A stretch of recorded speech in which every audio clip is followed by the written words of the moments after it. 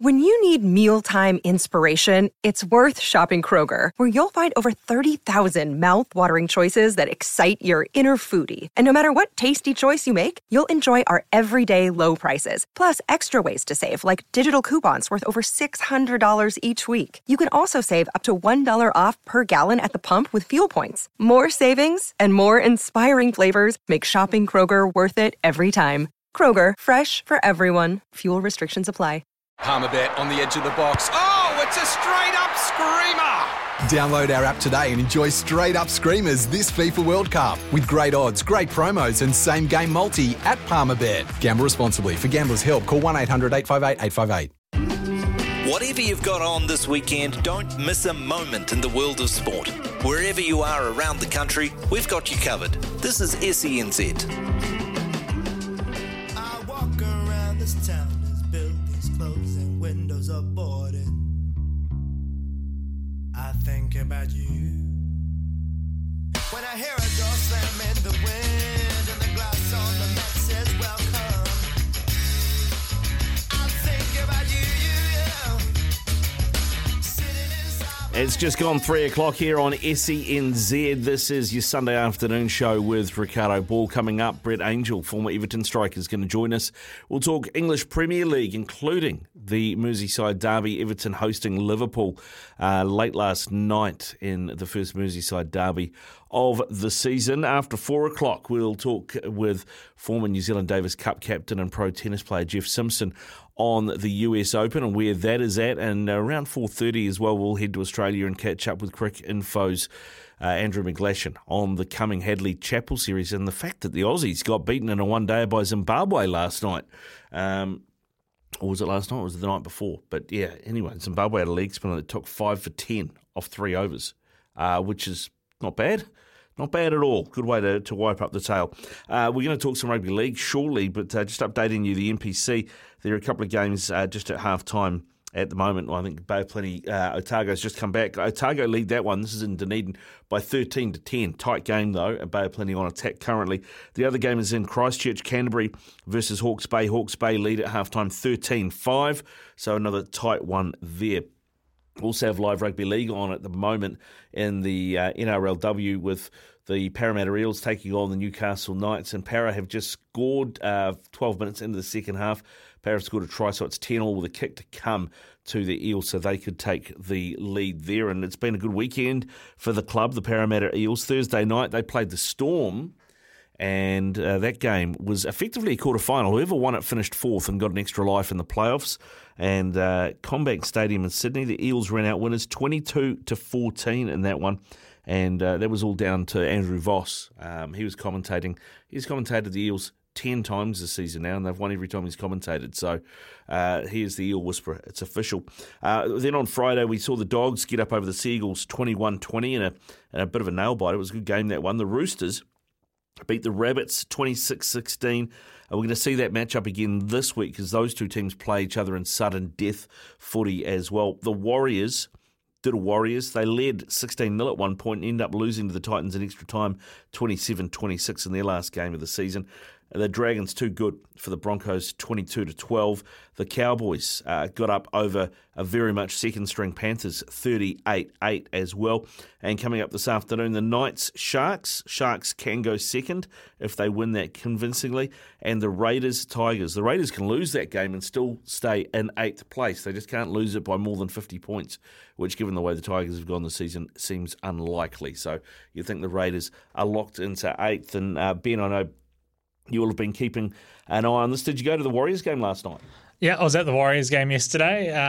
Not great being there in the crowd, but considering it was all the big sellout, it was all built up, there was only, 20,500 people there? Wow, I thought it held more than that. Well, it did, but the game had sold out. It wasn't as packed as, of course, as the homecoming game, but all the tickets got snapped up. But could have been the weather, could have been a big part of it, could have been with the All Blacks on after. There could have been a multitude of factors to why that was. But it was great being there, of course, last game of the season, but very disappointing in the way it ended. But it was kind of like the perfect way to sum up the Warriors season, you felt, that game. Yeah, I mean, they went off a cliff in the second half, didn't they? They really let the Titans back into it when they shouldn't have. And neither team had anything to play for. But I was doing my picks, and I went, these are two teams, neither have anything to play for. But the Warriors are home for only, the third time this season. That should be enough to get them up. So I picked the Warriors by like 10. So it's the only one I've got wrong this weekend, Ben. I was a bit disappointed with their performance.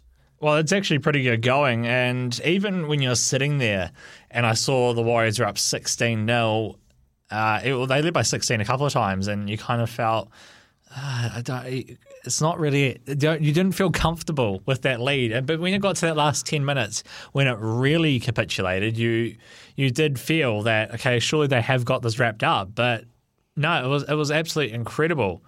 And as I said, just a great way to sum up the season. Very disappointing season. I'm trying to just go back into my memory bank, and there's a couple of poor years the Warriors had from my memory. 2004 being a bit of a standout considering what happened there. 2009, which was Ivan Cleary's probably worst season as coach, but that was also the year that Sonny Fye passed away at the beginning of the year, and I don't know how much impact that had. But I would even go as far as to say it was probably the Warriors' worst ever season, finishing 15th. 4 points short of last place.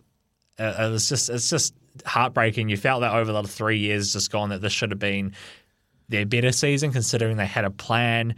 If they finished 15th in maybe 2020, 2021, you'd probably felt okay considering what had happened. But this year, there wasn't really kind of those excuses that had been there in the years past. So seeing them finish that low was actually really disheartening, to be honest. And boy, I hope they can turn it around next year. Well, let's talk about next year then. Let's talk about who's departing the Warriors now, basically. We know Reece Walsh is gone, right? And Ewan Aitken, who won the Simon Mannering medal, is also gone. Yeah, so there's quite a few guys departing. I must admit, when they handed that award out yesterday to Ewan Aitken, I was a bit shocked. I thought it was Wade Egan's. I was 100% confident Wade Egan was going to win that, but he didn't. But that can be a discussion for the other day. But you got Ewan Aitken, Jesse Arthurs, and Dejan Arce, a couple of guys who aren't coming back. It's a bit disappointing with both of those, I feel, even though Arthurs is on loan, so that could have potentially changed. But maybe the Broncos have been impressed with him, and maybe they feel that he could add value to their team. And actually, quickly, I'm actually glad the Warriors didn't do a Broncos. I think I'd probably be a bit more upset if they did a Broncos this year or a Sea Eagles and lost their last God knows how many games and missed out on the 8 after being a shoo-in almost. Yeah, both those teams have been basket cases in the last 7 weeks. Yeah, so even though the Warriors are 15th and those teams did finish higher, boy, I'm glad the Warriors didn't do that. But you also got Chanel Harris-Tavita going. You got Ali Katoa, who's finished the season real strong. Jack Murchie is another one who was in and out of the squad a bit. Reece Walsh, as you said, Ash Taylor retired earlier this year. Matt Lodge left earlier this year. And there's a couple of other guys as well who have not played or been on the fringes of making their debuts. But there's a couple of guys in there like Jesse Arthurs who I hope would be back next year, but you just never know. Never know. I mean, let's have a look at who's coming in then. Mitch Barnett, who can play second, really is a second row, but may play prop. Tamaiti Martin, fullback / halves. Luke Metcalf, definitely a half. Chance Nickel-Clockstead, maybe in the centres, even though he can play wing or fullback as well. Marata Niukore, probably second row, probably on the edge. And Dylan Walker, who can pretty much play anywhere. I don't know where you think he'll play with the Warriors. But I mean, I look at those players coming in versus the players we're losing, and Ewan Aitken aside, it feels like everything's an upgrade.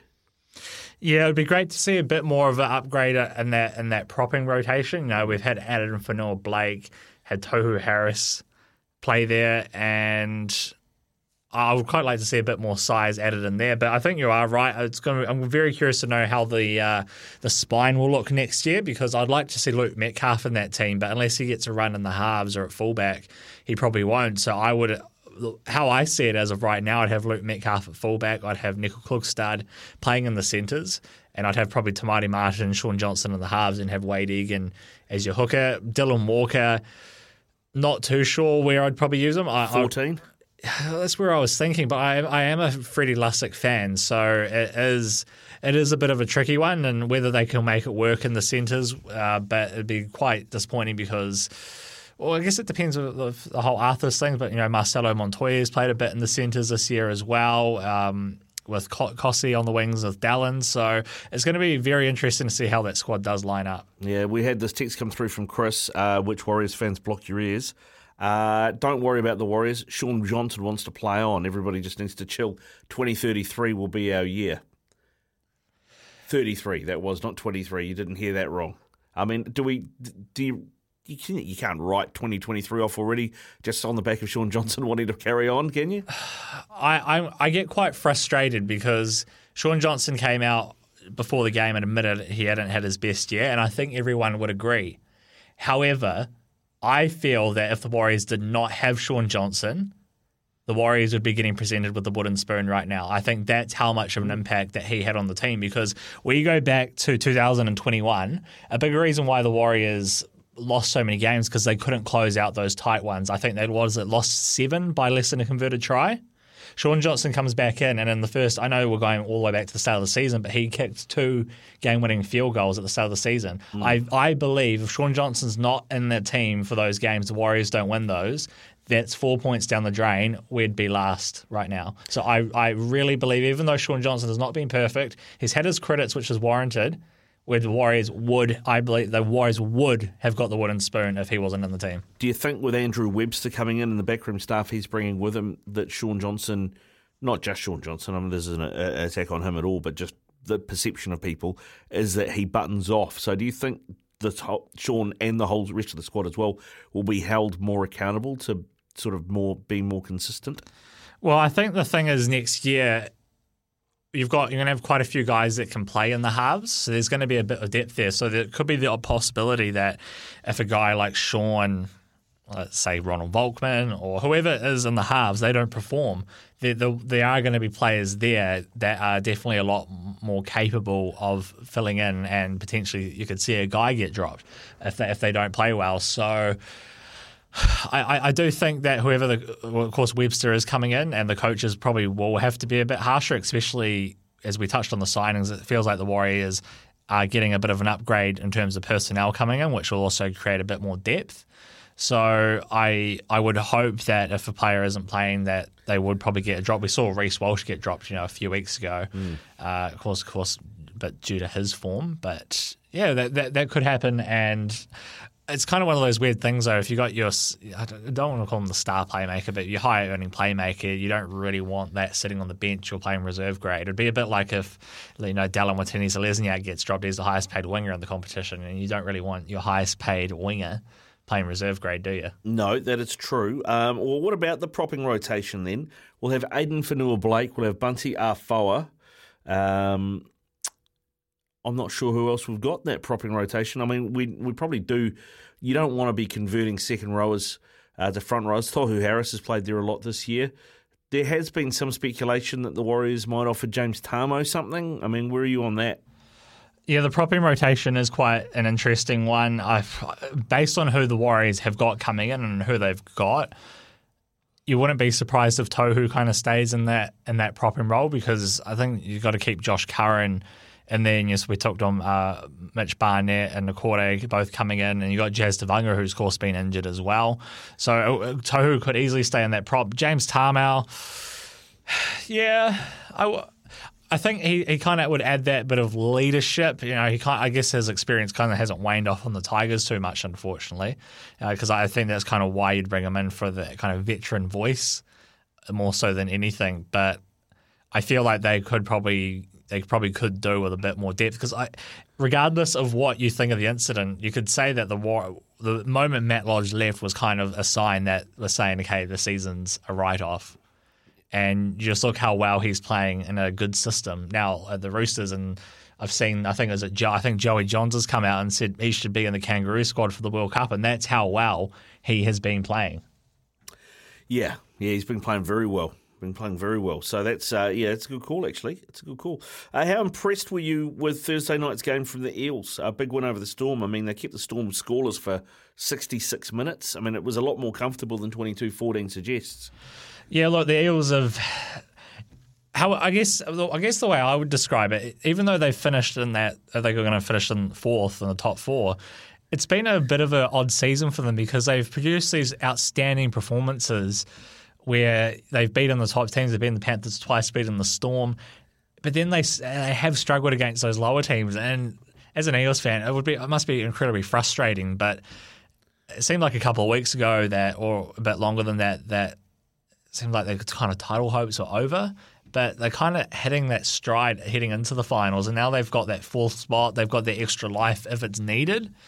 There's no reason why they can't go on a run. And a big win against the Storm, although I've said that I don't think we'll be the same Storm team next year and will probably drop down a bit, I think that's going to serve them in great stead heading into the finals.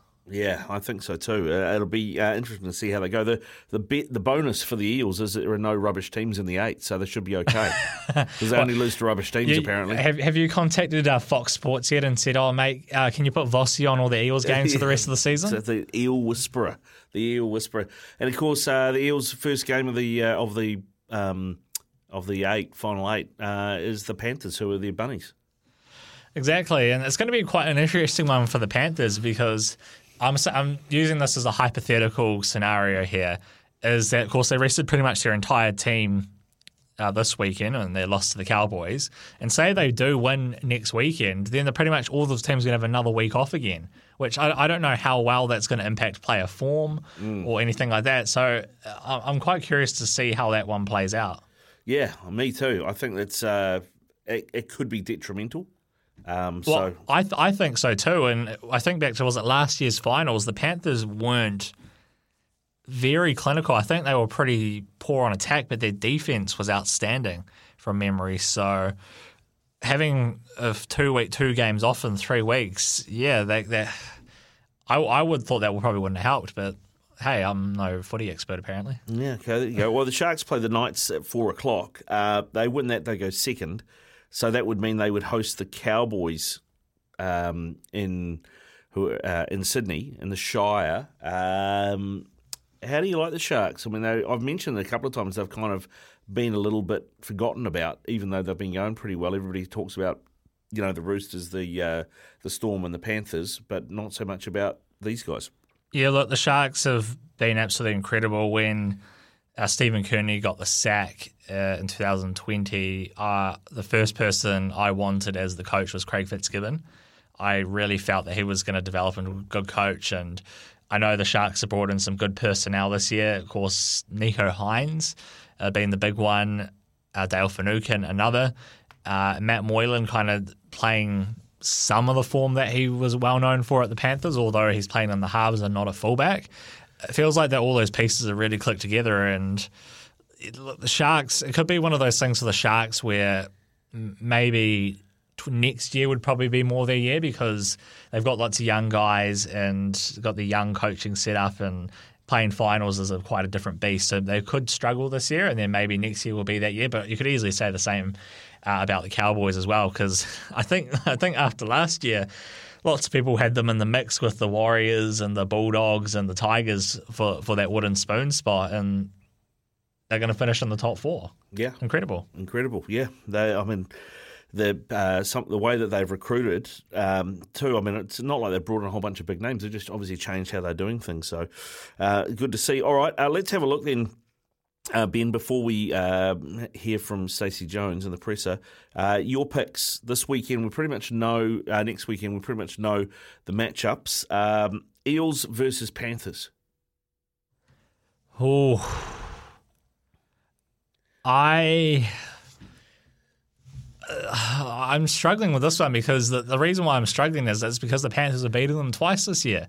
The Eels have beaten the Panthers twice. Yeah. That's why I'm struggling with it, because I would normally go the Panthers, but the Eels, just the way they've done it, it's really got me thrown here, and I'm thinking, and I'm going to go the upset. Let's go Eels. Go the Eels, all right. And so you can stay on. The Sharks and the Cowboys. How do you think that one plays out if it's in Sydney? If it's in Sydney, then I would back the Sharks in that one. I don't know. I don't know what the Cowboys' form in New South Wales is of late, how good it is of late. But I would probably pick the Sharks. If it's in New South Wales, it will be the Sharks. If it's in Queensland, it will be the Cowboys. The home field advantage will pay off. Yeah. That is. What about the Storm take on the Raiders? I think the Storm will win that one. I'm pretty confident about that, even though both teams haven't been particularly flash. But the Raiders have kind of had to play out of their skin to get into this position. A big part of it as well is because of the Broncos' fall. And the thing is, when you come into these top 8 things, lots of experience counts, and that's what the Storm have. So I would, at the moment, it would be the Storm. Storm, all right, and that leaves us with one more, which we've already seen a bit of a dry run, although I think they probably would have kept a few cards close to their chest, but the Roosters and the Rabbitohs, 2 teams with no love for each other, also go head-to-head in a sudden death game. Yeah, look, the Roosters, of course, heading into this final series in absolutely incredible form. Many people think that they could be the first team outside of that top 4 to probably make or win it, because of how good they've been. But for me, lots of it will depend on who's available. Of course, Joey Manu went off with an injury, and there's some fears that he could miss the season or even the World Cup, which would be a huge loss for the Kiwis. And if a guy like that's unavailable, and I think Jared Wawerea-Hargreaves was another one, I think the Roosters could still get it done, but it probably won't be as convincing as if those guys were there. Yeah, the Rabbitohs will get Damien Cook back as well. Yeah, which is a massive, massive addition, especially since he's a very key part of the team, and his speed out of the dummy half is incredible. But I think if I'm putting money on it, I would definitely probably go the Roosters. But as I say, it probably won't be as convincing as it probably should be. All right, there you go. That is a bit of NRL chat for you here on SENZ Sunday afternoon. It is 3:21. Just updating the scores from the NPC. Hawke's Bay lead Canterbury 18-8 in Christchurch at the moment, and it's a tight one. It's been a pretty entertaining game, actually. Otago taking on Bay of Plenty in Dunedin at Forsyth Bar. There are 18 minutes to go, and it's all locked up at 27 all. When we come back, we'll hear from Stacey Jones post-match from the Warriors yesterday. It is 3:25 here on your Sunday afternoon on SENZ. Of course, the Warriors did get beaten in that Golden Point game against the Titans last night. Stacey Jones, who's been interim coach, fronted after the match.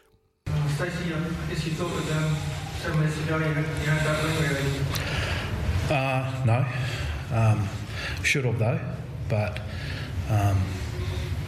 we know that we were playing against a team that can play good attacking footy. We come up with some, dumb moments on the field, in that last sort of 10 minutes. And by no means did I think it was over, We just come up with some dumb plays that got them back into the game. And it shouldn't have been like that. How disappointing is it? And does it sort of, I guess, highlight some of the frustrations that they've been all season? Yep. Yeah, very disappointing. We've had some tough moments this year, and that's right up there. What did you think, Tom, was going on? It's we spoke about it in the sheds. It seems to be the story of our season. We have some really good moments, and tonight we built a really good lead, and then like Stacey said, just dumb moments or lack of discipline, or whatever it is. We just find a way to shoot ourselves in the foot. So. It's very frustrating. I was going to say, just going into the Golden Point times, you didn't have Sean there, you got a couple of big kicks earlier on. What was your sort of thinking there how you manage that situation? Yeah, I thought we didn't handle that well at all. Taking a field goal from a long way out, time on the clock, and the game is about building pressure, and we go down there and try a miracle field goal in tough conditions. That was a moment that we didn't do smart. You kick it in the corner, put pressure back on them. You've got the wind, and we weren't smart there. You seem to be in control for most of the game on the field, what did you think changed in that final 10 minutes? Was it just a lack of focus? Yeah, just individuals just losing their head, I guess. This lack of discipline at times. There was a few times we took the easy option and gave cheap position away when it could have easily been ours, or it happened in different ways, but it's just individual lapses at crucial times. It's been some tough games this year, but what's the feeling in the dressing room right now? Seeing some of the faces on the TVs, everyone's pretty distraught. Yeah, it's a pretty sombre mood at the moment, especially with the circumstances of the game. We had a really good lead going into the last 8 minutes, and then we just let them back into the game too easily. Stacey, you've been through some really tough seasons with this club as a player and as a staff member. When you factor everything in, where does this one rank in terms of the toughest season this club's had? Yeah, obviously, like thinking back, it's we've had some tough moments this year, and at the moment my head's a bit scrambled with what happened, 20 minutes ago. So it has been a tough 3 years for this club, and we had some stuff that we had to deal with during the year, and not nice, but at least the boys can have a break and reset themselves, and wherever they go, whether they go to another club or the boys that are staying here, they've got to turn up wherever they go to and get themselves ready for I'd imagine a tough pre-season. And Reece with a shoulder injury, what's the story? Yeah, he had a pec injury. Yeah, so he medical advice we got, he was no good to continue to play. Does it look like a serious one, or was it? I don't know. It's just he couldn't catch the ball or pass, so that was the feedback we got. Any other major injury concerns? Not that I know of, no. So there you go, Stacey Jones in his last presser as the Warriors head coach as the season wraps up with that disappointing 27-26 Golden Point defeat to the Gold Coast Titans. When we come back, we're going to talk Premier League. A lot of news. Manchester City, Liverpool both dropped points overnight. Controversy of the West Ham-Chelsea game as well, and more. Brett Angell, former Everton striker, joins us after this. Super intense and with a lot of really spectacular moments. They obviously scored a goal. I didn't see it back, but I think they watched it long enough, so it probably was offside. Then Ali with a sensational save. I didn't see that back. I have no idea how the ball couldn't go in. But we had, I'm not sure, 100% sure, I think 3 times post, and a few unbelievable saves of Pickford. At least half a dozen. Wow. Wow. So now what can you do? So that it was not an easy free flow. You cannot, in this game, easy free flowing is not possible. So you have to dig in really deep. That's what we did. And so in the end it's 0-0, which sounds strange, but that's it. You can sense a bit of frustration from the players that they wanted to create more and get through the lines. I think. Yeah, but that's normal. That's what they should try. But that's for different reasons not so easy. And super intense week for us. Wednesday night, a really tough game. Had to go to the wire, and then a few days later you play here. And yes, we had in the past, especially last season, games where it might have looked slightly different, but they were in a different moment that time as well. So, and if you open up with a goal or whatever, the situation, it can look different. But most of the time, we know that. I don't know how many derbies I played now, quite a few, and it's always difficult here. It was always, we expect that, and it was difficult today. Carvalho, is that injury serious or just a? No, I'm not 100% sure, but we all think it's the muscle above the knee with a massive dead leg. Very painful, really. Whoever had that before, I can say that's one of the most painful things you can get, but should settle quickly. But we will see. We play already on Wednesday, so I'm not sure about that. Just to mention, yes, the bigger picture, players coming back, the trip to Napoli, good timing for that. Yeah. Yeah, so I'm not for the Napoli game. I'm not sure. Probably Thiago can train for Monday, but that's then 2 days training. So what does that mean? If that's not 100% sure. No, apart from that, that's the group. But that's fine. That's fine. It's the situation is like it is, and we have to. For the day, look, you can cut out the derby always out of the season. It's always special. It's always different. Wherever we were there and they were fought for relegation, apart from last year, it was always really tough. And we won here I remember that 5 years ago, what that was, with a late goal from Daniel Sturridge, rolled the ball to the post pretty much, and Sadio Mane reacted to it quicker. So this game was not better at all. It was just a tough one as well in the end. I don't forget that they had a big chance. The goal was offside, so that I don't count that really, even when it was close. But the chance with where Ali made a save that was proper. Apart from that, we had obviously bigger chances, and but it's okay now. So there you go. That is Jurgen Klopp, the Liverpool manager, speaking after the Merseyside derby. Finished a 0-0 draw at Goodison Park. Joining us to talk about that and a few other things, as well as former Everton striker Brett Angell. G'day, Brett. How are you? Not too bad, Ricardo. Yourself? Yeah, good, thanks, mate. Good. What did you make of the game? A big improvement from Frank Lampard's team.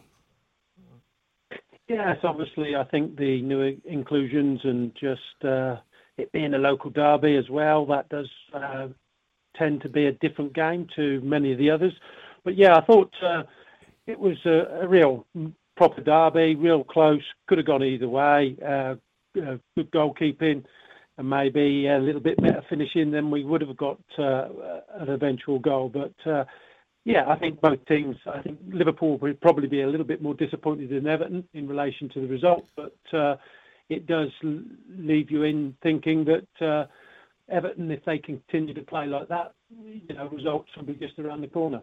Yeah, you'd hope so. I mean, it was a game that, Liverpool had the most chances. But really, if you're an Everton fan, you'd be going, well, that offside was there was not much in that offside goal that Conor Coady scored. And I know Frank Lampard brought it up post-match as well, but was Virgil van Dijk lucky to stay on the field?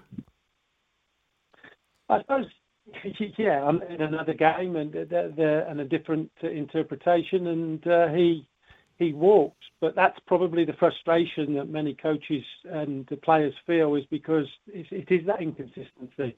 You had a lot of VAR issues over the weekend, and I suppose it just comes down to interpretation and who's interpreting what will lead to a different end outcome, which does become frustrating. Yeah, become very frustrating. And, Liverpool, I think you heard Klopp there talk about they picked up another couple of niggles.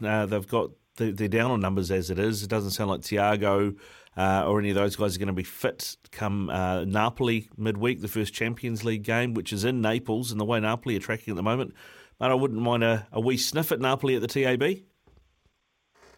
Yeah, it doesn't get any easier. Obviously, this is all part of having a squad and utilising those players for whatever fixtures that come around. But when they're coming around with the consistency of, basically now, I think for the next six weeks, you're looking at a midweek competition as well as the Premier League.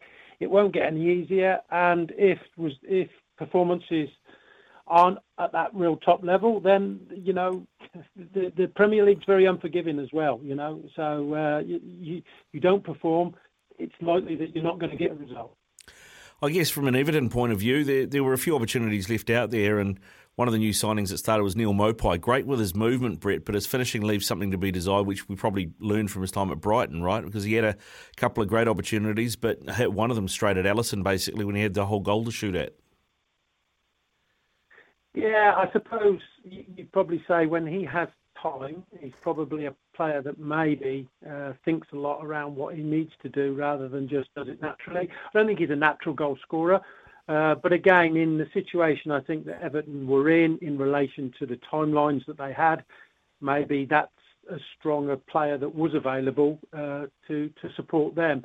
I think he's more of a sort of 5 to 8 goals a season player rather than, and then you'd be hoping for a fair number of assists to try and help.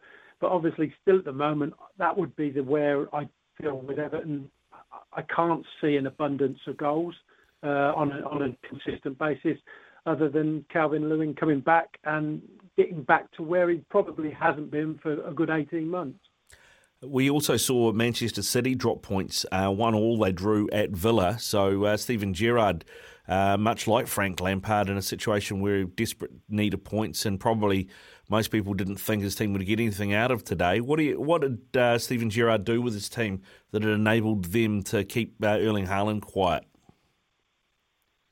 Well, I suppose what you could say is what they managed to do was keep Erling Haaland to only 1 goal rather than 3. But it's a difficult look. At the end of the day, there is a definite gap between realistically those top 2 and the rest. I think some of the rest are getting a little bit closer from the early season form, but whether they can consistently provide that, I think it's certainly at home. I think Everton, Aston Villa, all of those teams really will make the difference. If their results at home aren't strong, they're going to struggle away and go and get results as well. And I think at the moment there's an expectation that Aston Villa are going to be a top half team, but their performances probably haven't sort of justified that. I would imagine this is a game where nobody expected them to get a result. And that's what, when you really are struggling for points, you've got to go and get the unexpected. And I think that was probably a more unexpected point for them. Whether it'll actually make more positivity around their performances, only time will tell. Because I'd probably say that, like Everton, they probably haven't really played too many, real top 4, top 6 teams. And their results haven't really been as positive as what I think they'd have been looking at come start of the season. We saw Tottenham beat Fulham 2-1. That was a game they kind of had to hang on a bit. Fulham have actually, under Marco Silva, done a pretty good job this year. I think most people had them to go straight back down, but he seems to have found a way to get Alexander Mitrovic to score goals in the Premier League like he did in the Championship. Yeah, I think, again, it's that early season form. I think that's possibly really given them a little bit more confidence because, as you say, everybody was really expecting them to be in the bottom 3. I think that's been very positive. And they've actually had what you would consider to be quite a hard start as well and managed to pick up points. They've played Liverpool. They haven't got anything out of Tottenham. But, again, those were games, I think, where generally you'd look through the season and go, yeah, we'd be happy if we could get anything out of those games. So, I think in front of where they would have thought they would be. And it's, again, just a question of whether they can continue that consistency because, as I say, the Premier League's very unforgiving. And if you're not really continually keep performing, it does find you out even against the likes of the Southamptons and the Brightons and the teams like that because, they're as good on their day to go and get a result, regardless of whether you're playing, you're against Fulham or you're against Liverpool. What about Spurs then? I mean, a 2-1 win here against the Fulham team that, as you mentioned, they took points off Liverpool first game of the season.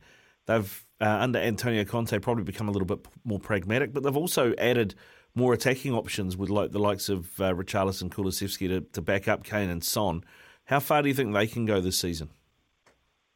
Yeah, for me, I think they're the team that possibly now could bridge the gap between where they were to top 2. I think they've got a little bit more consistency, certainly at the start of the season.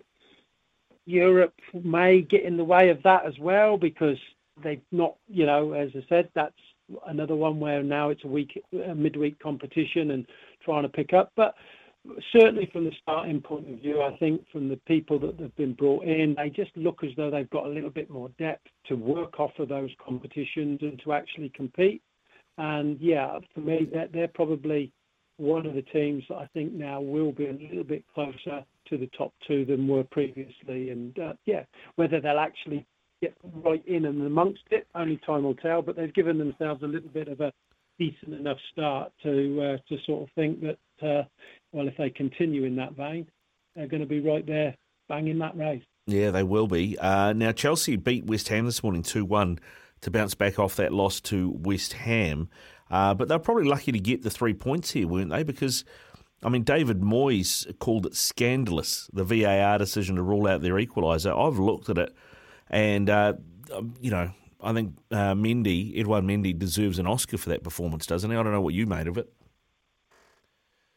Yeah, I think you look at it and you just go, he's in trouble here. He's made a mistake and he's trying to rectify that. And well, let's pretend that I've been fouled and see what happens. And maybe again we talk about diving from an outfield player. Well, maybe that's now the goalkeeper has looked at it and gone, well, how do I get out of this? Well, there's only one way of getting out of this. I'll try and feign a foul and see what happens. And unfortunately for West Ham, it looks as though the VAR referee has decided that there has been an issue and picked him up for it. So, yeah, again, it all comes down to not what's happening on the pitch, it's what's actually happening off the pitch. And you just sort of wonder, well, I don't believe the VAR was brought in for that, but it appears now that those people sitting in the offices have more of an opinion about what happens in the game than the actual people that are out there playing it. Yeah, I can understand why Moyes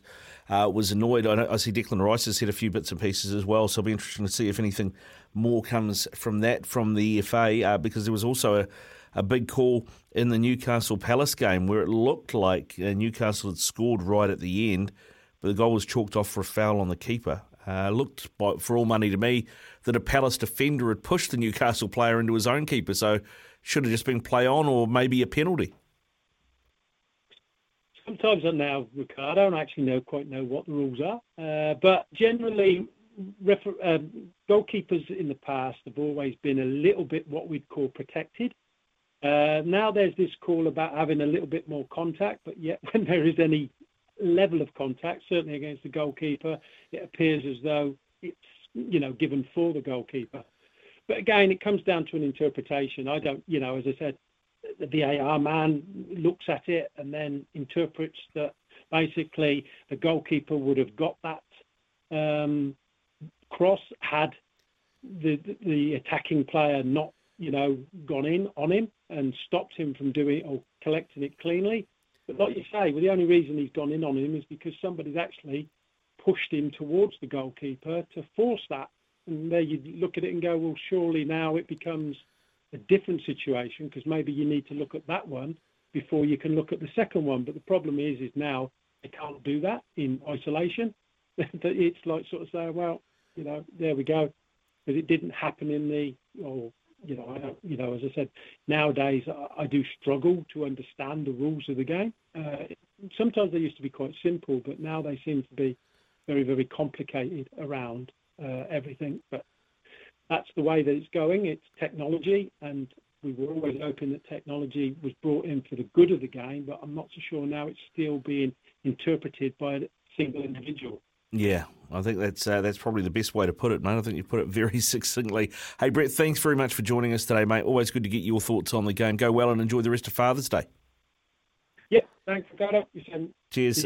Brett Angell there with us, former Everton striker, residing now in the Hawke's Bay. Also was the head coach of Hawke's Bay United in the Old National League for quite some time. It is 10 away from 4.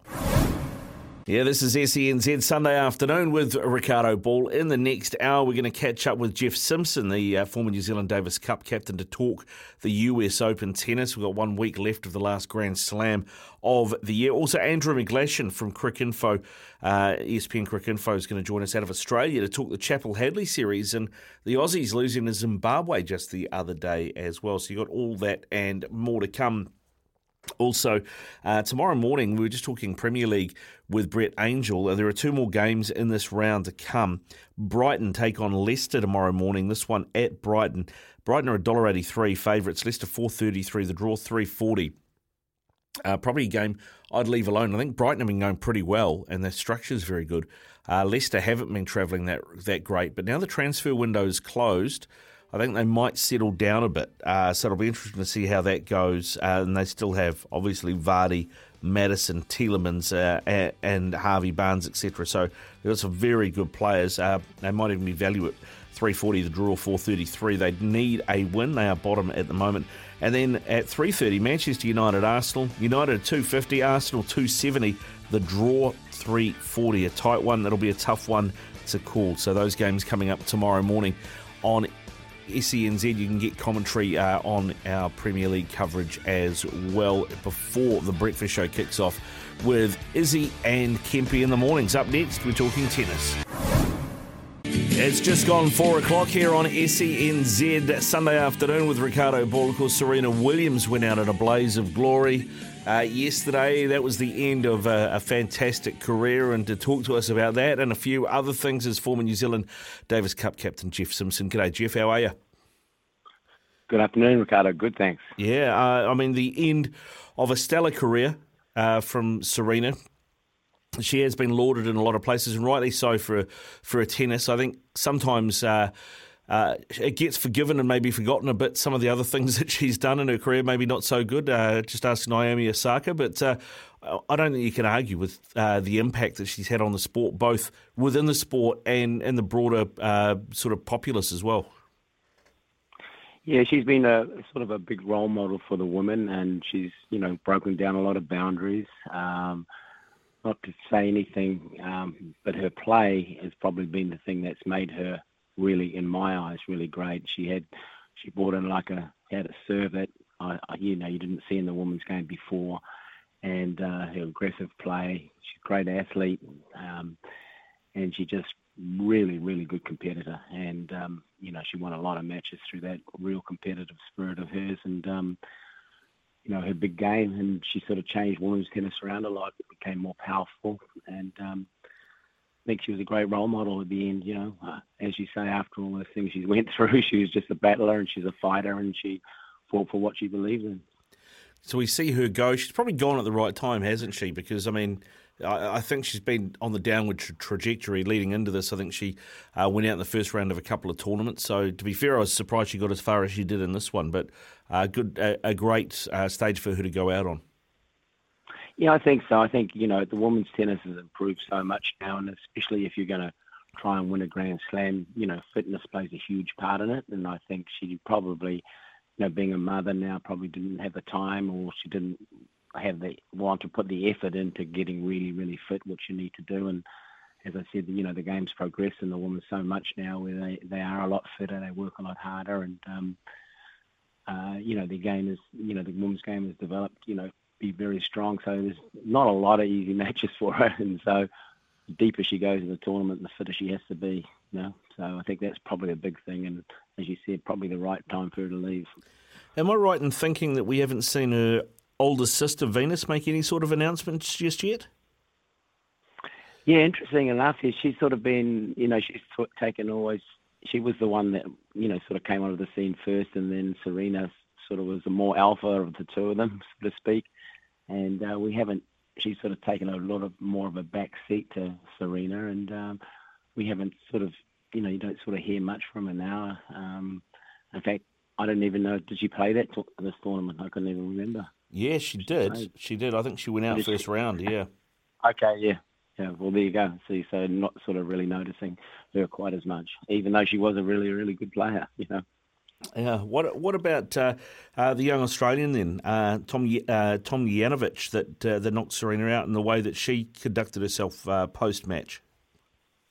Yeah, she was very classy. She seems to be, she was very thoughtful in her speech, and she, was very, what was the word? She sort of idolized, or she thought very highly of Serena, and I thought she kept herself very, very calm in that match and played a good match, because it was not an easy one for her to win. But she came through and played well, and she's starting to play better and better, as we see in her previous tournaments and matches, and she's started to get on, and do a lot better than what she was doing before, which is great to see. Now, we've seen a few champions go out, of course, Serena being one of them, Raducanu, Osaka, they've all gone out. They all went out, those two went out first round along with Venus as well. It's really opened things up. Swiatek, though, the number one, just keeps on winning, just bulldozing through people, 6-3, 6-4 over Lauren Davis yesterday.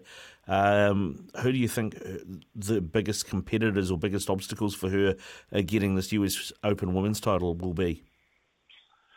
Yeah, well, that's right. She is playing well, and she has played well pretty much all year. You see somebody like Kitova coming back. She's starting to gain a little form. As a rinker, an older player that's come back, she won quite comfortably again. She's into the fourth round. Danielle Collins, just, the finalist of the Australian. She won a close match against Cornet.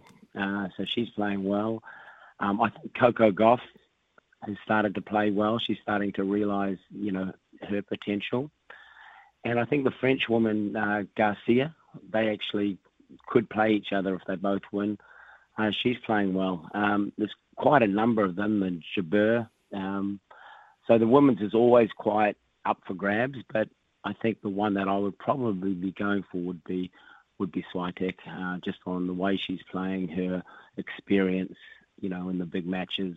I feel that in the way she's playing at the moment, and I think the court suits her pretty much. So, I think she's probably my favourite out of all the rest. Yeah, she looks pretty good, mate. She looks pretty good, all right. Hey, let's talk some doubles action now, because Michael Venus and his partner Tim Putz are the fourth seeds here, and they've done very well so far. They've won through to the third round, where they take on the Colombian pairing of Cabal and Farrar, who are, I think, 13th seeds.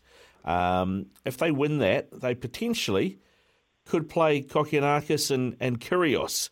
Boy, Venus and Kyrgios have got some history. That'd be a great matchup, wouldn't it, for the fourth round? Yeah. Well, they had that match at the Australian Open that was very competitive, and yeah, they did have a few words afterwards, but that's all probably in the heat of the battle, so to speak. And both guys will probably be moving on, but they're very, very competitive people. Mike's very competitive. Kyrgios obviously very competitive, and so if they get to play, that would be a great match. And hopefully, Mike could get his revenge. That would be good. Yeah, it would be. That'd be fantastic. It's always good to see the Kiwis doing well on that front, mate. And we should talk men's singles as well, because Rafa Nadal continues just to defy Father Time, doesn't he? I think how many times is it now? Is it 18 times in a row that he's beaten Gasquet, and just keeps rolling on? Well, 18 times in a row without losing a set, which is pretty impressive statistics. And I thought it was going to be another one of those, it was 6-love, 6-1, and he was up a break, and, you thought, oh, here we go. But Gasquet, to his credit, did fight back, and, he took him to 7-5 in the second set. But, Rafa just always seemed a little bit in control of it. And as the tournament goes on, Rafa is just getting better and better and better. So, if he gets through that next one against TFO, who's, he's playing well to beat Schwartzman in straight sets. So he'll give him a good match, but it'll be a match that I think Rafa should win, because I think he's beaten him the last couple of times. So that will make him even better for the next match. And as long as his fitness stays there, he's certainly a force to be reckoned with, that's for sure. We also have in the men's singles in the fourth round, Daniil Medvedev, who is the first seed. He won pretty convincingly in the third round against a Chinese opponent. He's going to face Nick Kyrgios. So it's 1 versus 23 in the seeds. Kyrgios beat JJ Wolf in straight sets as well. Kyrgios, before the tournament started, was the fourth favourite to win the title at the TAB, Jeff, even though he's seeded 23rd. What do you make of that, and what has changed in Kyrgios' game in the last year? Well, he's made a final of a Grand Slam at Wimbledon, which is, a hell of an effort from him. He won the Grand Slam title in doubles at the Australian Open, which I think kind of set him off, gave him a lot of confidence.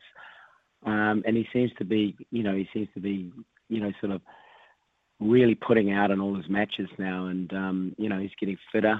And I think that match,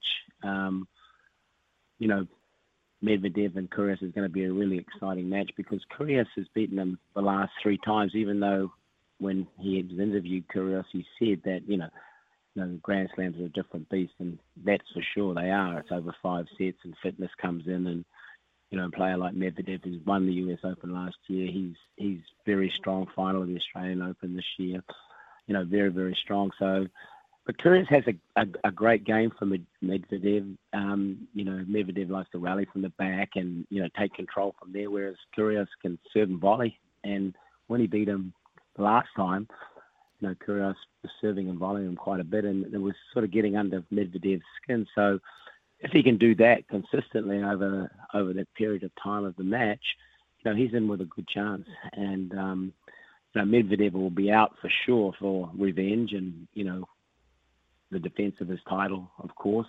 So I think that's going to be that'll be the match of the tournament. Yeah, on paper. Yeah. To start, to this part of the tournament right now. Yeah.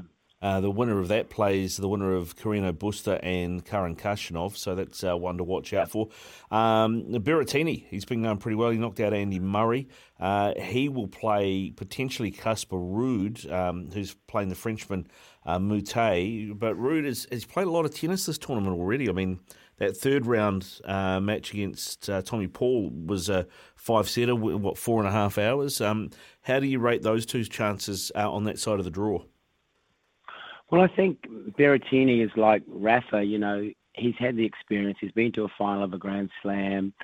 He's been consistently top, 10, top, even up to, I think, number 5, 6 in the world. So he's got the background and experience behind him. And although he's been out, each match he plays, he is getting better. And I think, the way he's playing at the moment, to come through, like you said, Fokina, that's who he plays next. He's a tough player, a tough Spanish guy, but I think Berrettini, if he can play, just a little bit better again, I think he's got a really good chance to win that. And then, as you said, Casper Ruud's played a lot of tennis, but he is extremely fit and he is playing well. So that would be another great battle there. And I think, with Berrettini with the serve and the big forehand, he's definitely got a chance to get through to the semi-finals.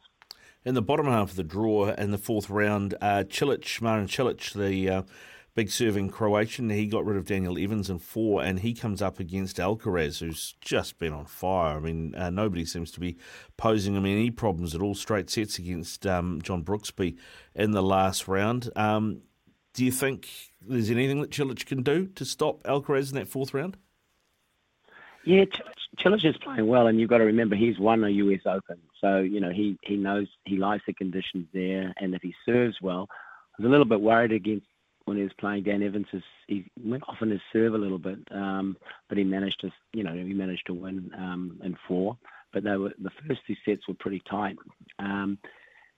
He's got a good chance, but I think Alcaraz is he's starting now to win in these Grand Slam events, which is, what he wants to do. He's proven that he can win he's won a couple of 1000s, ATP tournaments, and, he's beaten all the top players.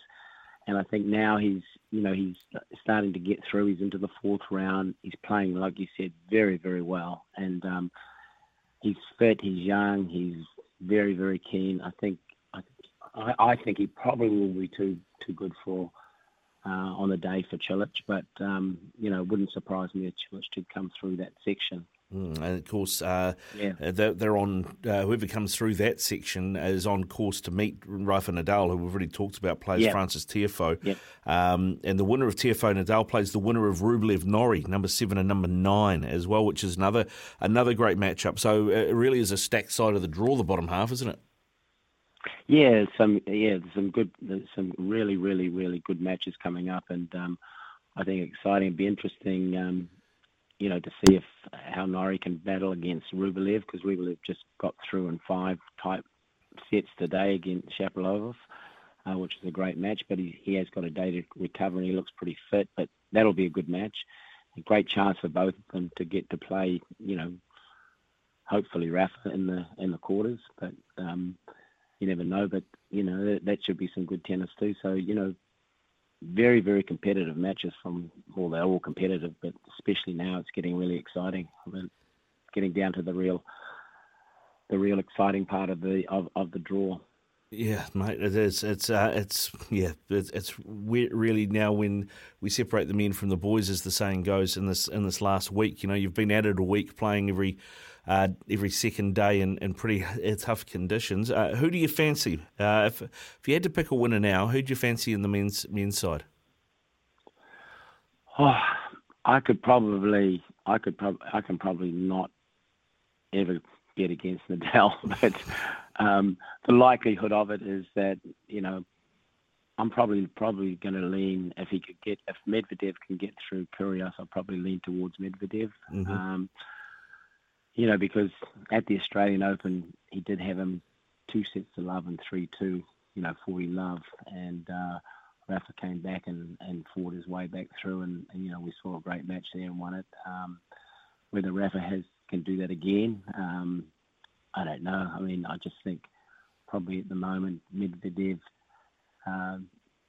he's the guy that's won the US Open. He plays well there. He's got a lot more on his side. His biggest match today is going to, is obviously Kyrgios, because he's got, he's won 3 matches against him. So that's going to be the test. But if you're making me pick, probably, I hate to go against Rafa. It's hard to go against Rafa, isn't it, mate? Hard to go against Rafa. Yeah, it is. I don't think although I've said all these things objectively, looking at it objectively, my heart's with Rafa, Yeah, there you go. You heard it here first. Jeff Simpson, Rafa Nadal will win the US Men's Open.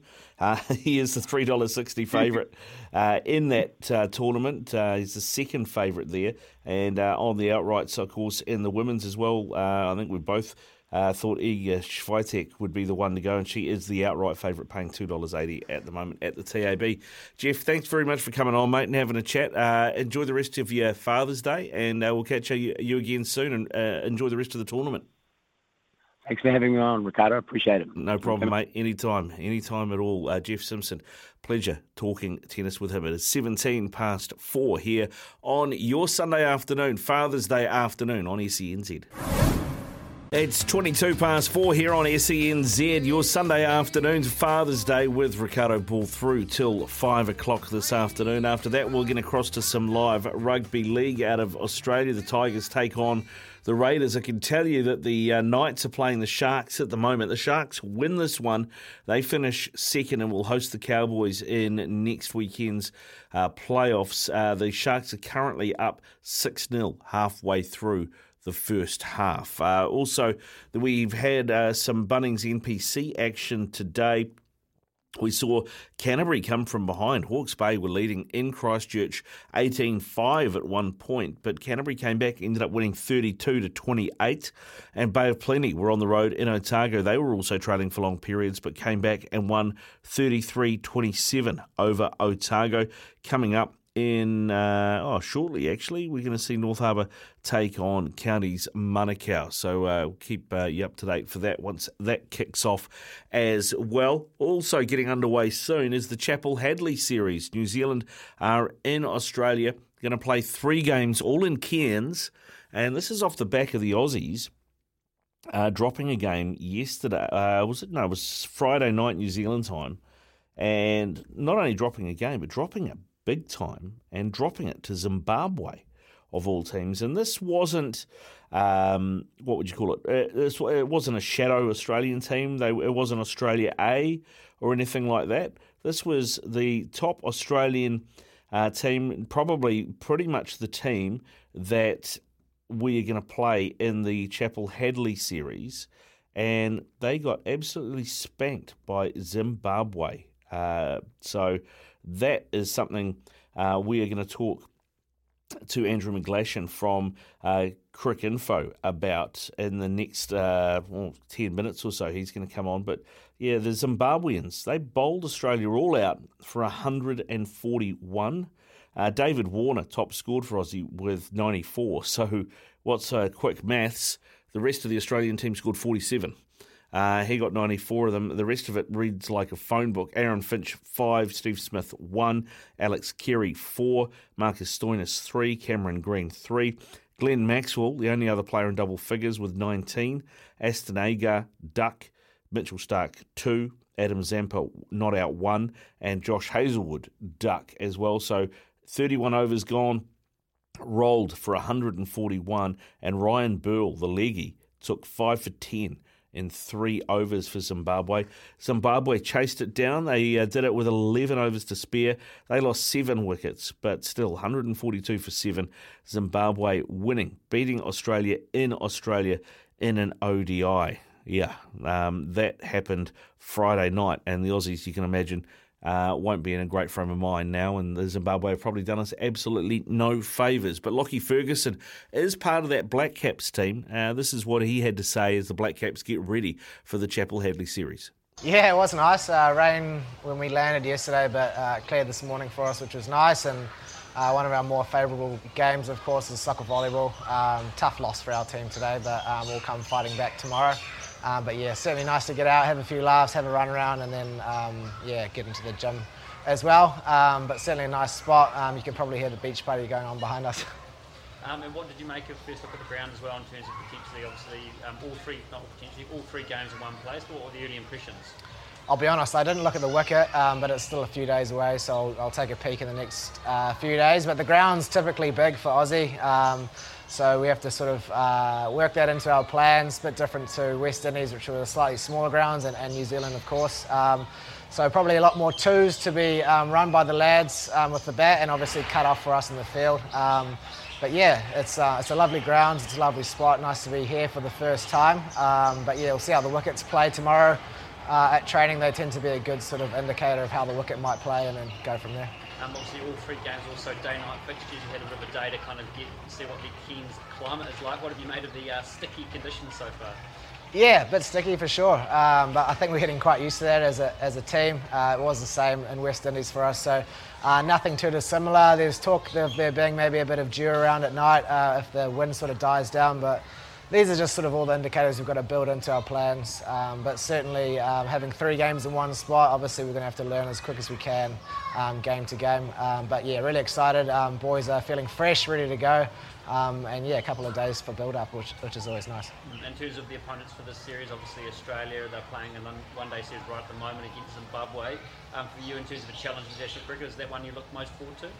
Yes, where I debuted, of course, so hopefully the first game goes better than my debut and managed to bowl all 10 overs. But it's nice memories to think back to how nervous I was, how excited I was to play against Australia in the Chapel Hadley, and then get another opportunity come Tuesday to try and get the trophy overseas, which would be nice, but of course there's a lot of work to do before then. But yeah, the boys just behind me in the team room are watching them take on Zimbabwe, and Zimbabwe have put up a hell of a fight, so certainly good signs for us, but we know how strong this Aussie side is, and certainly when they take the puck against us, they're going to be coming with a lot of heat. So good challenge for us this week, and just excited to get underway.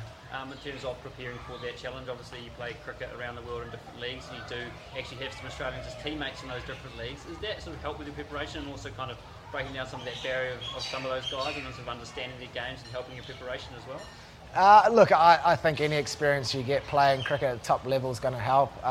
It's great to talk to. I had Pat Cummins in my side and KKR, and it was interesting talking to him about how he goes about training, loading, trying to maintain himself on the field as much as possible. So it's all good learnings, but you see how competitive those guys are, both on and off the field, of course, on a few rounds of golf. But yeah, look, the Aussies, when they put that yellow jersey on, they tend to sort of lift another level.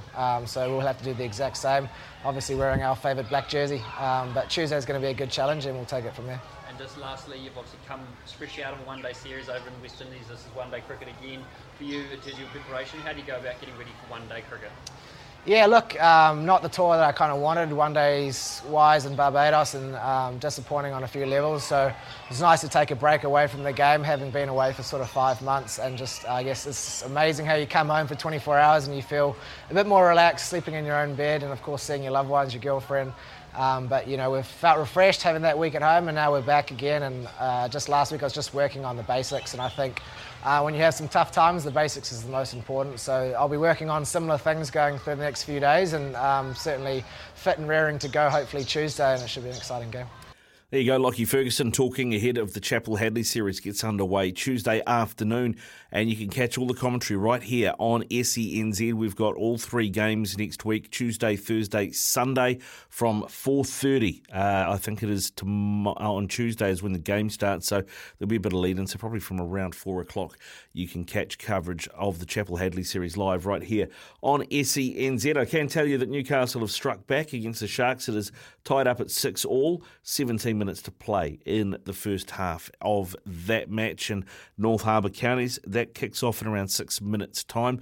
Between now and then, we're going to catch up with Andrew McGlashan from ESPN Cricinfo. This is SENZ on your Sunday afternoon. Ricardo Ball with you through till 5 o'clock. We are 25 away from 5, and I know he'll be having a good time over the weekend in Australia. This is Zimbabwean cricket team after their big win over the Aussies. Joining us to talk about that and to preview the Chapel Hadley series from Cricinfo, ESPN Cricinfo, is Andrew McGlashan. G'day, mate. How are you? Hi there. Nice to be with you. Yeah, thanks for coming on, mate. And Ryan Burl, wow. What a turn from him. 5 for 10 off 3 overs. Not a bad return. Quite a day, wasn't it, for him? I mean, comes on as the sixth bowler used with Australia sort of rebuilding from their early problems. They looked as though they were going to post a decent total with Warner and Maxwell building a partnership. And 3 overs later, they were all out. And, Ryan Burl had these extraordinary figures. It was one of those remarkable spells of bowling that it's hard to really explain what happened. I mean, there was a couple of fluky wickets in there. Ashton Agar managed to somehow flick a massive full toss to mid wicket, and David Warner was sort of caught at the second attempt out at mid.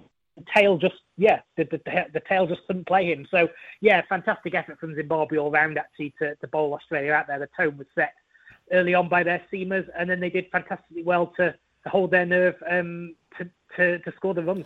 Yeah, I mean, and that wasn't a weakened Australian side by any stretch, was it? That was the full-strength team. What's the reaction been like in the press over there? To be honest, subdued, because it's football final season over here. So this cricket series, it's fair to say, has not been the biggest deal going on in the sporting world over here. Kind of the fact Australia lost just created more of a ripple than them winning the first 2 games, and it certainly created more follow-up than them going and winning 3-0 would have done. But it's not certainly sent the social media world by storm. I mean, there's actually a lot of delight in Zimbabwe's performance. Really, it's actually quite a feel-good. It's actually a feel-good story. Yes, Australia have lost a game of cricket. They didn't play very well. But I think on the flip side, what a magnificent day for Zimbabwe. I mean, we all know how tough it is for them to get these tours in the first place. They've basically been in Australia for 9 days. They had 2 days of training to get over jet lag, having flown from Harare, and they're back on the plane to Zimbabwe today, and they can go home with a victory under their belt. So, and clearly everyone likes it when one of the big teams gets knocked off. It's a terrific story. It's always good fun, shall we say, when there's a result like this. But I think the overwhelming feeling is sort of the feel-good element for Zimbabwe. Yeah, a very much feel-good element for the Zimbabweans. I doubt that that would have been, it might have been on the wish list, but I don't think it would have been, something that they thought was going to happen on this tour. I mean, certainly after the way the second game went, where they were beaten inside 43 overs, that game was done almost before our lunch had arrived in the press tent. If you want sort of an idea of how quickly the game transpired during the week, and even David Houghton, the Zimbabwe coach, was acknowledged yesterday that if the toss had gone the other way, and the toss was very important in these early morning starts in Townsville, if the toss had gone the other way, he almost admitted Zimbabwe would probably have gone the same way as their second game. But importantly, they made use of that toss. They won the toss. They got the chance to bowl. Their seamers were very good. They had Australia in all sorts of trouble early on, and they were able to back it up as well to get the score. So Dave Houghton's very realistic about where Zimbabwe stand, which in a sense is why these wins are so important for them. But he was also magnanimous enough to say it was a big toss to win. Yeah, big toss to win indeed. Of course, the Aussies will be set up now for the Chapel Hadley, which starts on Tuesday up in Cairns. How much are the conditions in Townsville that we've just seen like the conditions in Cairns? Can we draw any parallels? Well, the big difference is that these games in Cairns are going to be day-nighters, so that shifts everything a little bit differently. There won't be the early morning moisture that there has been in Townsville with the 9:40 a.m. start. The games start about 2:30 in Cairns, so traditional time for day-night cricket. So you'll get the afternoon warmth and sunshine, which should have dried out anything from the morning. And then we'll see what impact the floodlights have later on. There hasn't been much top-level cricket in Cairns for a number of years, so it'll be interesting to see what it's like under lights at the stadium. But the feeling was yesterday that it will be kind of conditions won't change massively, and there shouldn't be a massive factor in terms of the outcome, in terms of winning the toss. It'll just be dependent on what each team fancies doing on the day. So it feels as though it's going to be less important, although the factor to watch for will be if there's any dew in the evenings and whether that makes it easier to chase under lights. And to be honest, in one-day cricket these days, teams tend to like chasing anyway. But whether the toss makes that a big factor, I'm not sure it will. Yeah, well, I mean, I'm not sure what the weather conditions are like there, but I was wondering, traditionally quite humid there. Will the ball be expected to swing, and will later on in the night negate the swing? Yeah, so it's still sort of, obviously we're playing, the matches here are being played in sort of the tail end of winter, really. It's obviously we turned into spring just a couple of days ago, but it's not the peak heat season up there in Northern Australia at the moment. It's still effectively their dry season. So we're looking at temperatures of around about mid to high 20s, the forecast is for match day, and then sort of nice, pleasant, warm evenings. So I don't think there'll be humidity will be there. It's in the tropics, so there'll be an element of it, but it won't be anything like if you're playing cricket up there in the Australian summer, so in a couple of months' time, and it will get really hot and sticky. So there might be some element of the day-night factor coming into it, but my gut feel will be it'll more be what each team prefers to do rather than conditions dictating it too much. Now, we saw, of course, the Zimbabweans caused the Australians all sorts of problems in that third ODI, and Ryan Burl take that 5 for 10. Here's a leggy. The Black Caps have not named a leggy in their squad. They have 3 offies, but no leggy. Have they missed a trick here? Oh, it's always good to have a leg spin if you can have one. Always nice. And Australia do have a history of struggling a bit against the ball, which turns either way, but certainly from the wrist spinner. So yes, if they could have found room for a wrist spinner, it might have been worthwhile. But they clearly like Mitch Santner and Michael Bracewell's come in and made a good pitch for a full-time spot in that side.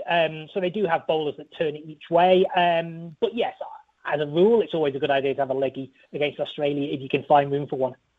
Where do you think this Australian side is at the moment? Of course, we saw Warner get runs there, but Finch. Well, I was going to list who failed, but pretty much everyone else failed in that last game. But where do you think that this Aussie team is sitting with a World Cup not too far away? I don't think there's massive question marks over it beyond the big one, which is the form of the captain, and that is going to dominate going into this week against New Zealand. The fact he's only made 21 runs in this series against Zimbabwe, which continues a very lean year in one-day cricket for him. So that, from an Australian point of view, is the big narrative leading in to this series. If you look at their team, though, I can't see the personnel changing massively between now and the ODI World Cup in 12 months' time. What they're working on at the moment is the balance of the side, and they've had to sort of adjust that slightly. Mitchell Marsh has picked up an injury, which is ruling him out of these one-days. He'll be okay for the T20 World Cup, but they've sort of put him on ice for these one-dayers, and their plan was to play a lot of all-rounders and use Cameron Green at number 8. Well, he's gone up to number 6 now. In the last 2 games against Zimbabwe, they've played Ashton Agar as another bowling all-rounder, so it's just changed things slightly. It will be interesting to see in Cairns whether they try and find a spot for either Marnus Labuschagne to strengthen the batting again, or for Sean Abbott to give them another pace bowling all-rounder. But if you were to throw ahead 12 months, I think out of the squad that's on display against New Zealand, the majority of them will be on display at the World Cup. Pat Cummins has been rested. He'll come back in. Travis Head will be an option for a top-order spot. That's obviously linked significantly to Aaron Finch's form and whether he's still captain come the next World Cup. But that's the big storyline, really. I can't see there being massive changes elsewhere between now and that ODI World Cup. Well, with Zampa, Agar and Maxwell in this, just looking at the team that played Zimbabwe, if you're going to put Sean Abbott in, it's going to be for one of those, and I'm probably going to suggest it's Agar, isn't it? Yeah, he's the one. He came in for Mitch Marsh from the first game of this series, so that's how they tweaked the balance of the side. Agar's a very good cricketer, and he's certainly no slouch at the bat down there at number 8, and offers 10 overs if you want him that way. I do think Sean Abbott is unlucky not to have had more cricket for Australia, and he sort of is probably he's more like for like with Mitch Marsh, and he's a seam bowler, and Marsh is more of a batter, but Sean Abbott provides the seam bowling. So, and I think with Glenn Maxwell in there, my feel is that they can do without another spinner. So it's just a gut feel, and it can change on conditions. And of course, the World Cup is being played in India, which might change things again. But in Australia, my gut feeling is they could probably find a spot for Sean Abbott there and use Maxwell as the second spinner. Yeah, it's going to be interesting to see how this plays out. Of course, one of the other things you mentioned, Aaron Finch, lack of runs, captaincy questions. It feels like at the moment the advantage in the negotiations, if you like, if you want to put it that way, it would be with David Warner because, Australian cricket have managed to get him to sign a deal to play BBL for the next 2 seasons and not go to this UAE league. And all of a sudden the question about overturning the captaincy ban comes up. Those two things surely can't be linked. I can't see David Warner captaining Australia. I think that has probably passed him by. I think there's a chance he'll captain the BBL if he gets his ban overturned, and there is definitely a link between those two things. But I think at Warner, what is he now, 35, 36? I think that would be a bit of a backward step for Australia to give him the captaincy after Aaron Finch. I think they'll look for one of the next generation. Mitchell Marsh has been mentioned as an option. There's one or two others they could consider as well. Pat Cummins, of course, is Test captain, and he has said he doesn't want another bit of work on his plate, but he would no doubt come into consideration when Finch departs. It would be a big surprise if Warner took it. I just think that they'll look beyond that. I mean, he not to say he won't have some sort of leadership role if the ban gets overturned. He unofficially has roles like that now anyway. He's a senior player in the team. So yeah, I can certainly see him captaining in the BBL if that eventuates, but international cricket, I think his time as a captain is done there. The Kiwis always go into these Chapel Hadley series as underdogs. They've been playing a bit of cricket. They've been playing some reasonable cricket as well. Looking at the squad that we've named that's over there, what do you make of it, and how do you assess the squad, and what chance do you give them in the Chapel Hadley?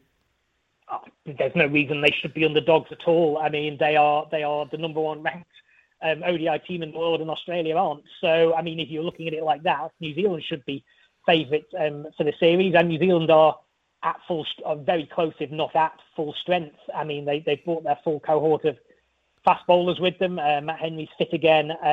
They've got the batters available. So, I mean, it should be a terrific contest, actually. I mean, I know it's being played very early in the season, and perhaps people on this side of the world are not fully engaged with cricket yet as they would be in a couple of months' time, but it has the makings of a cracking series, and it's too close to call, really. I mean, it's short and sharp. It's over in the space of a week, so whoever gets on a roll might have the early advantage, but it's far too close to call. This New Zealand side covers a lot of bases. I know we've touched on the lack of a leg spinner, but they are stocked in all other departments. It'll be fascinating to see what balance of side they go for and who they might leave out in that first game. So certainly no reason why they should be underdogs, and it would be no surprise at all if they came out on top at the end of the series. Well, I can tell you the TAB here in New Zealand has the market looking like this. Australia $1.51, New Zealand $2.40. That's our own bookies. Well, I get that there's history involved there, isn't there? And there's a general... I mean, when teams come to Australia, they are generally viewed as second favourites. I mean, and there's sort of a narrative inbuilt with Australia, New Zealand in cricket as well. I think that's doing New Zealand harshly. Yes, Australia have played a week of cricket. New Zealand have not had a massive break since the Caribbean, so there's no reason why they shouldn't be especially underdone. Short, sharp series, I think it's far too close to call.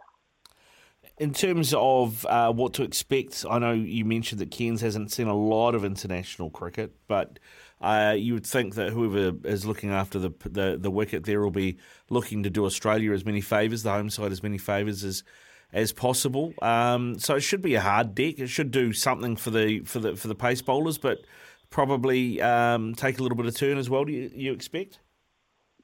It's actually quite hard to say at the moment because it's early season. They won't have had a wicket up all winter up there, really. So tough. It surprised me if it had too much pace in it purely because of the time of the year. I mean, Townsville had a bit in it, but it was more the uneven bounce in Townsville, or the bounce rather, that caused a few uneasy problems for the batters there. I expect it to be in favour of the batters. I mean, if you look at the balance of the two sides, Australia and New Zealand, they actually stack up like quite similar. There's a strong hand of pace bowlers, a couple of decent spinners, strong batting lineup. There aren't really many differences towards how the two sides make up. So whatever the conditions, I can't see them themselves leaning massively one way or the other. But yeah, there's an element of the unknown as well because of the time of the year and, like you say, the lack of recent cricket up there. So the first game, I think there'll be a bit of feeling out in terms of how things play out, and we should get a better idea through games 2 and 3 how things pan out. So if you were going to win the toss in that game, you'd be putting the opposition into bat? Sides generally prefer to chase in one-day cricket. Unless there's anything to massively tell them otherwise, it wouldn't surprise me if both sides fancy a chase. It also allows them to get into the series by bowling first. There's less risk of you losing the game in that first innings if you bowl first. So yes, if I was having an each way now, I'd probably say it'd be a side will want to chase in that first game. But yeah, we'll wait and see how it plays out. Yeah, good stuff. Are you heading up there? I am. I'm heading up on the morning of the first game. I'm there for the first 2 matches. So yes, I'm very much looking forward to it. Good stuff, Andrew. Thanks very much for giving us some time and really appreciate it. Go well and enjoy Cairns. No worries, anytime. Cheers. Andrew McGlashan there from Cricinfo with us. Check out ESPN Cricinfo. Great website. All the coverage you need. And, of course, you can catch all the live commentary from the Chapel Hadley series right here on SENZ as well, starting on Tuesday afternoon for the 4:30 start. Sometimes needing new tyres can catch us by surprise. That's why Tyre Power gives you the power of Zip Pay and Zip Money. You can get what you need now, get back on the road safely and pay for it later. Terms and conditions apply. So visit tyrepower.com.au or call 13 21 91.